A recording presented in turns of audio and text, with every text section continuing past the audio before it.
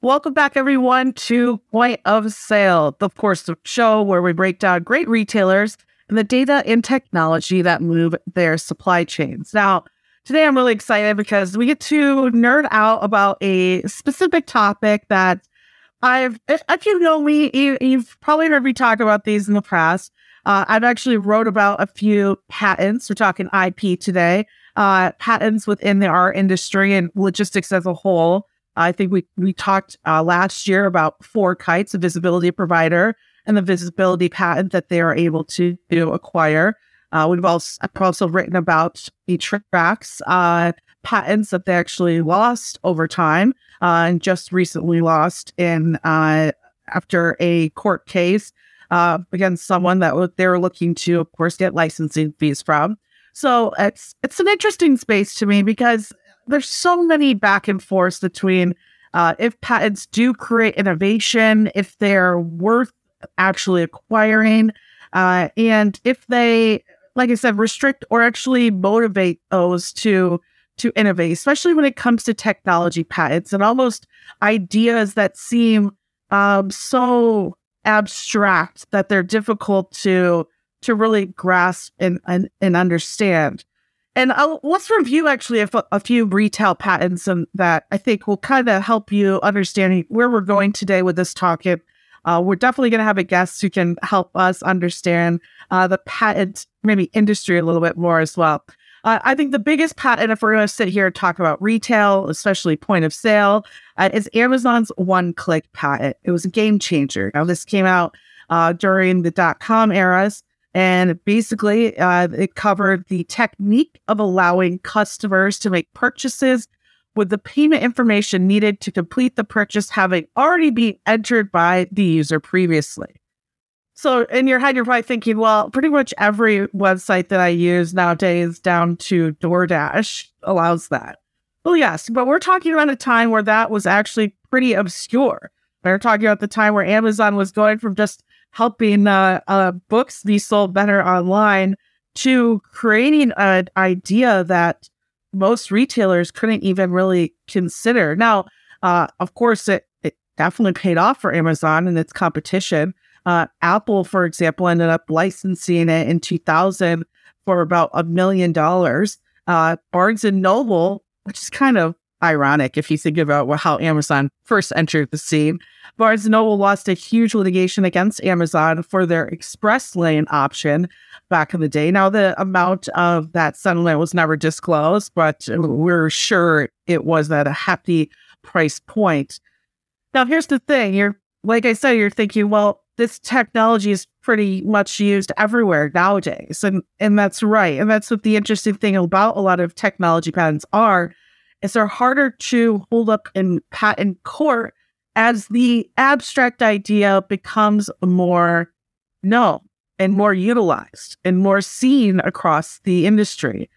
Their patent expired in 2017. They're already having difficulties fighting it and keeping it up in court, and they just let it die because they understood how obvious that technology had become. That's, again, the interesting thing about technology patents in particular.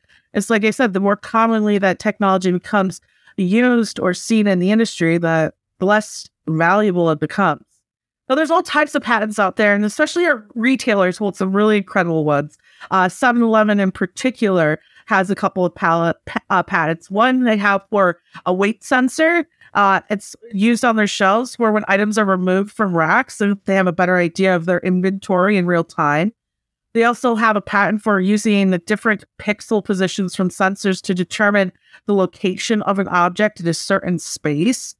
Walmart has filed for some really interesting patents as of recently. One in particular, this is interesting, an anti-theft device that's actually called an autonomous vehicle content identification system. And it's designed to gauge the weight of a car as it enters a parking lot and what it weighs as it's leaving. So if you were to steal something large or huge that they didn't see coming or going, their checkout, well, they're going to catch you as you drive away, apparently. They also have, there's another one, and this kind of showcases a lot of times where the company might be going or growing or innovating into, they have recently filed for an autonomous agricultural system so that they can vertically integrate their food supply chain and have actually more control over the crops that they sell and the fresh produce they sell within their stores. So all this is really interesting.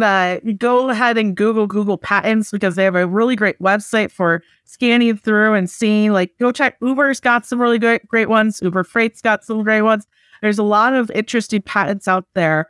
And I figured and then this is a particular I want to say, in entering 2023, my goal is to bring more of the actual retailers, shippers, the big companies that we all know of and get an idea from their point of view of how their supply chains work. And I got really lucky because I got to meet this next individual who I want to bring on, Julian Van Erlich. He's actually the Senior Vice President of Global Supply Chain Fulfillment and Logistics for FabFitFun. Julian, thank you so much for joining me today. I'm really excited to have you on the show. Grace, wonderful to see you again. Great to be here with you. Yeah, and here's the thing. And I think, honestly, I just moved in the other room, but I just got my box about a week or two ago.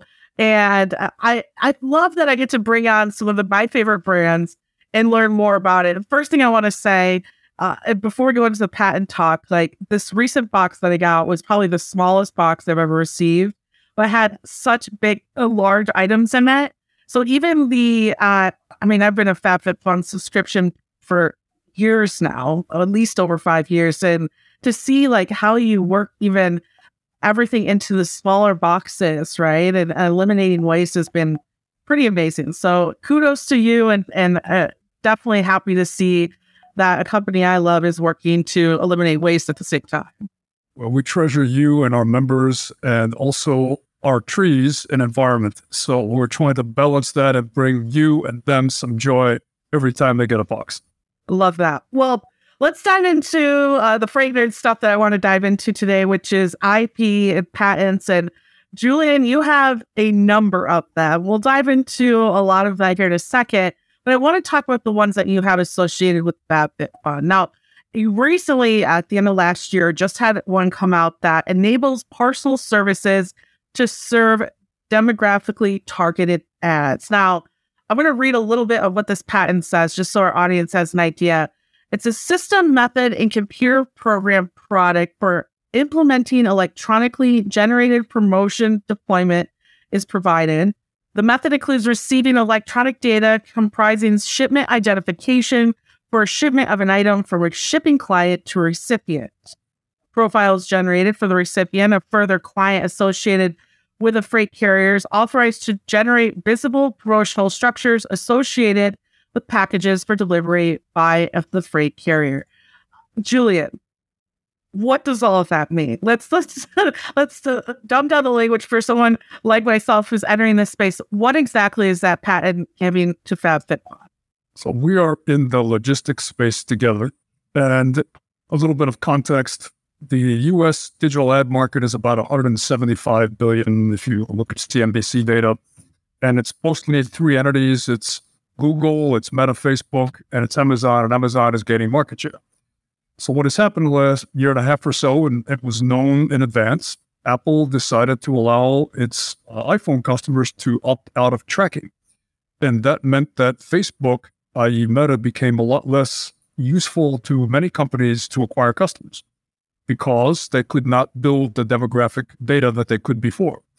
So our concept is, and this is, by the way, my opinions, not necessarily FabFitFun's, our concept is that the carriers in the country, such as FedEx, UPS, and others, could use the recipient data for their many hundreds of packages that they're shipping to individuals around the country to build very rich demographic profiles of those recipients. Almost as much as, or perhaps as much as, Amazon knows about the shoppers, even if they don't ship the goods because they know what they chose. Also, shippers like us could opt to tell the carrier what is in the package. So not only do they know who shipped it, how big it is, how much it weighs, what the recipient is doing in terms of receiving from many different shippers, different packages, but also the categories of goods in the package.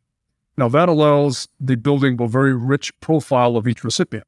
Now, imagine that there are potential advertisers out there who want to reach a demographic that they have never shipped to before. The carrier would know that, and the carrier could serve an ad to that demographic in a number of ways. It could be, for example, on a tracking page, because as soon as you track the package, they will reference that back to a demographic profile that they built, and they can insert a very targeted ad right next to your tracking search. It could also be on an email update or an SMS update for your package status.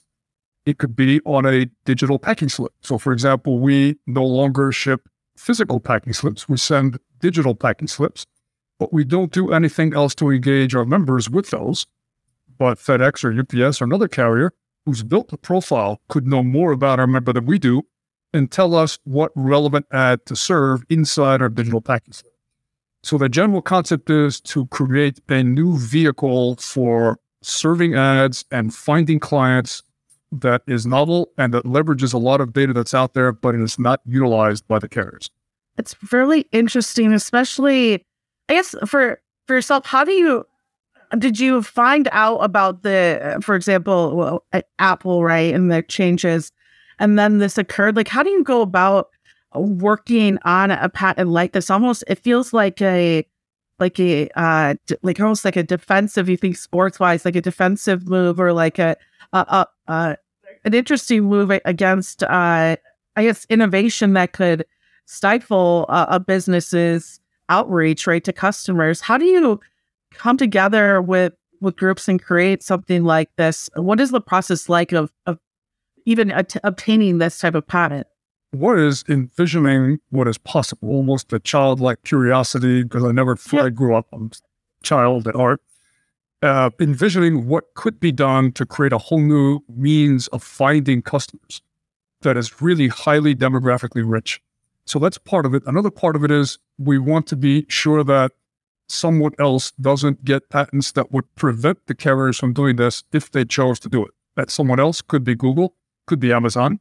They're known to do that, and I can't blame them. They could patent a space so that only they can control that space. Someone else can't. So part of the concept is to create a vehicle that could serve ads and be useful to companies like us and many other companies. Part of it is to be sure that someone doesn't come in and prevent the carriers from doing this if they want to. Now, you may know that FedEx in December actually tried that with a few companies. So it's not, private information. It's publicly known that FedEx tried serving digital ads, but they were not targeted to the package recipient. They were just randomly served ads, and we participated. So this is in its nascency, and FedEx has an entity called Digital or DataWorks that they've invested a lot of money in that is looking for ways to leverage the data that they have. And we want to be sure that we can provide one way for carriers to feel comfortable if they can invest in. Yeah, and it's honestly, it seems like really incredible timing too. I've been reading a lot about what retailers can do during times like these when there is any less consumer spending. And the biggest thing is promotion, marketing, and generating really new sales from those that they haven't reached in the past. So it's been interesting for myself to kind of, in the same way, kind of like curious and nerdy in the way of like watching companies, even like Walmart, expand their marketing services and things of that nature, where, a regular consumer just considers Walmart as the superstore that they can go to pretty much grab everything at a lower cost. But it's really, I guess, interesting to see companies like yourself and just someone like yourself as well invested in ways that, yes, you can use like data to really grow and expand during these times.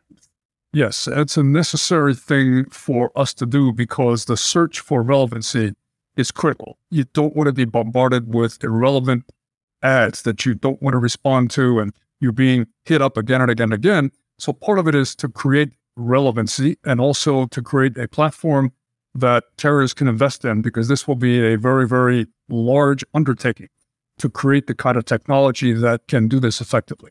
And having patents can afford that protection, that when you license that patent, whether it's exclusive or non-exclusive, you could be pretty comfortable that that investment is more likely to have a return.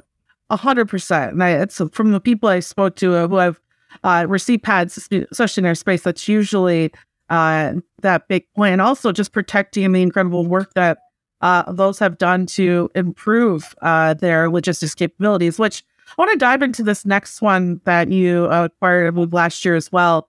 It was a patent for technology that addresses a significant gap in capabilities of warehouse management systems and managing expiring product with multiple serving days. So to get a little verbiage out there for our audience, disclosed our systems and methods for inventory management based on effective days to expiry accounting for serving days of an expiring item and inventory days of supply.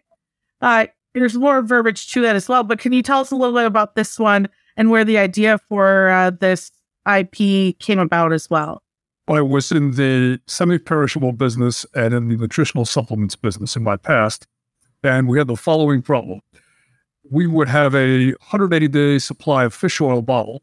However, it expired in 150 days. So the actual item expired in 150 days, but the contents expired in 180 days. So when you get it as a customer, your last 30 servings have effectively expired.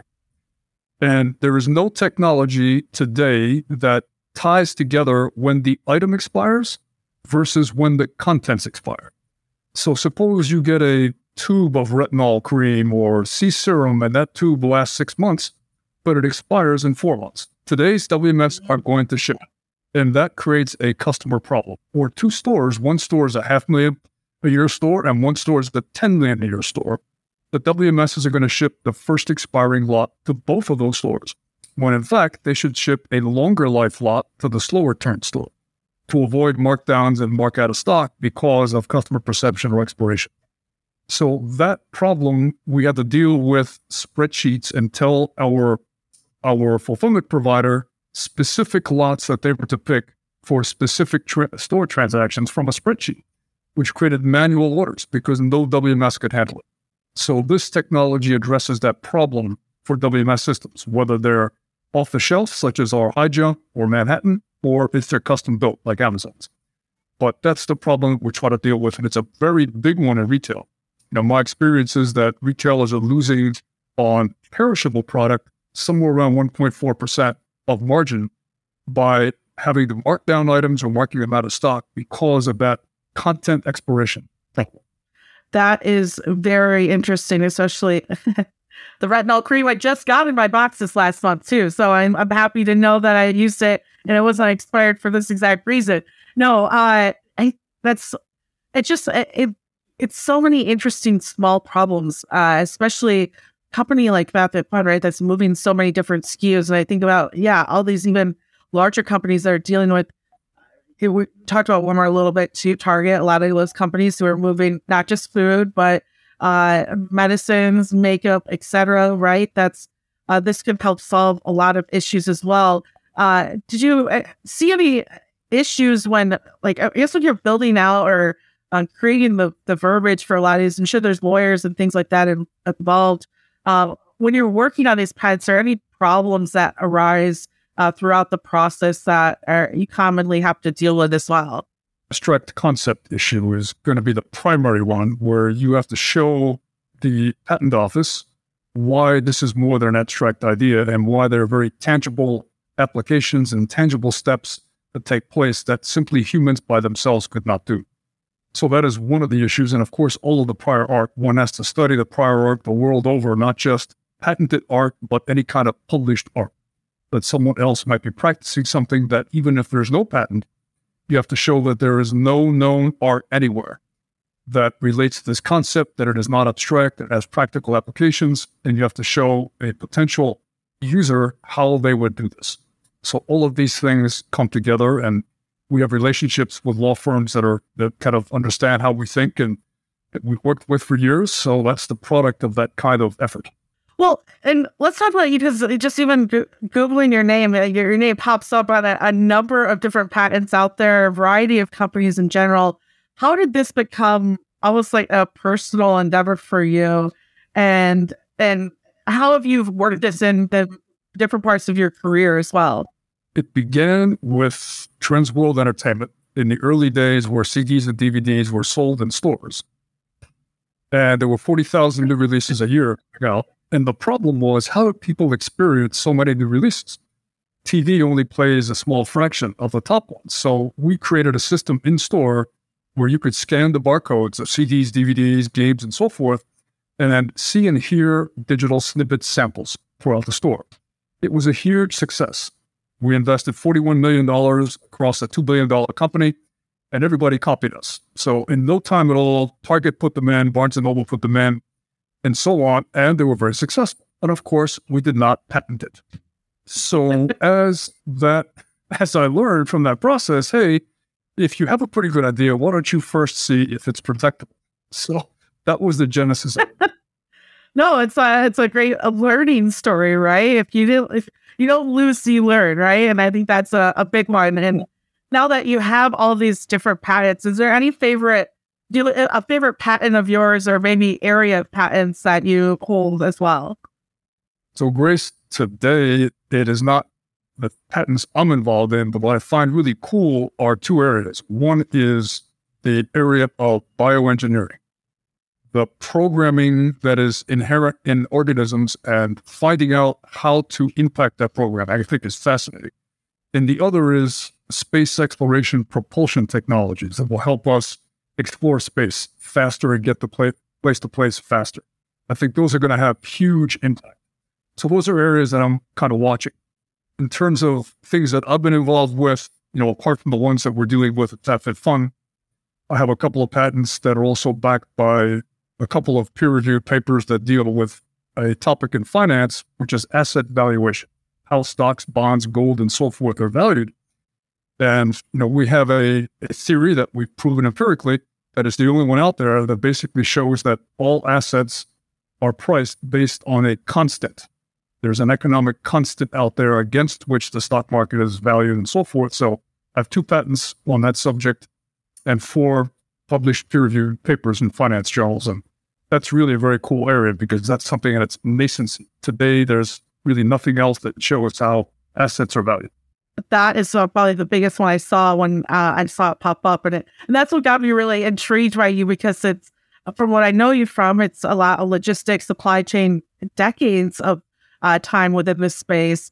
And then I see this wealth focus, a patent, and it's like, wow, yes, you must be very curious. So I love all of that. And we need to get coffee or beer or something and go over this, because we could make this episode probably 2 hours long.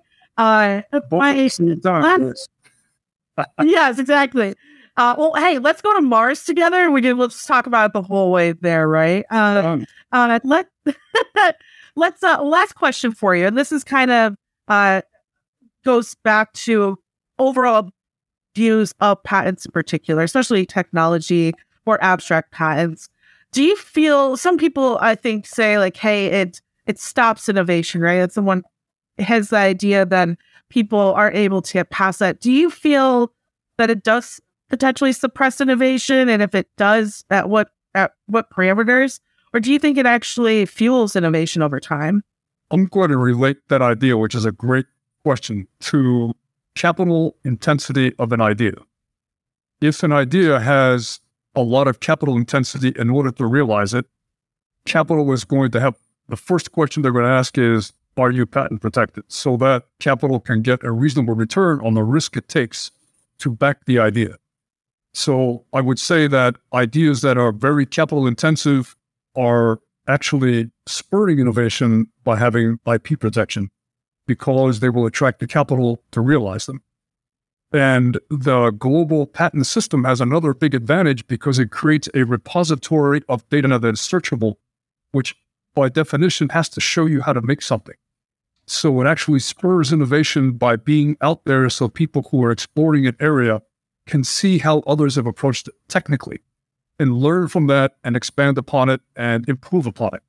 So I would argue that it does a great deal of good to spur innovation, except at the point where the ideas are not very capital intensive.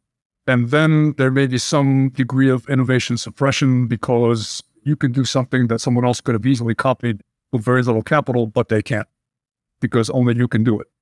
But I think most of the really, world-changing ideas are going to be quite capital intensive, and therefore I believe it spurs innovation. Yeah, and that's what many people I've talked to have IPs, especially in this space, is that exact reason. Not only the capital, but the work that their teams put behind it, right? It's worth protecting at the end of the day. And that's what makes this country great, is that we have the option and the capabilities to protect those free ideas that we're allowed to have. So, Julian, thank you so much for coming on the show. We're going to definitely have to have you back on here in the future. And for everyone out there, go check out FabFitFun, what they're offering. It's a wonderful time, man. As the Freight Nerd, what a great episode. I absolutely love that. Thank you again to Julian and the team. For everyone out there, hope you enjoyed it. Make sure you go to freightwaves.com/POS, sign up for a point of sale newsletter, and check out our new episodes every single week on FreightWaves TV as well. Thank you all for listening. Keep on shopping, so we have more shows to come.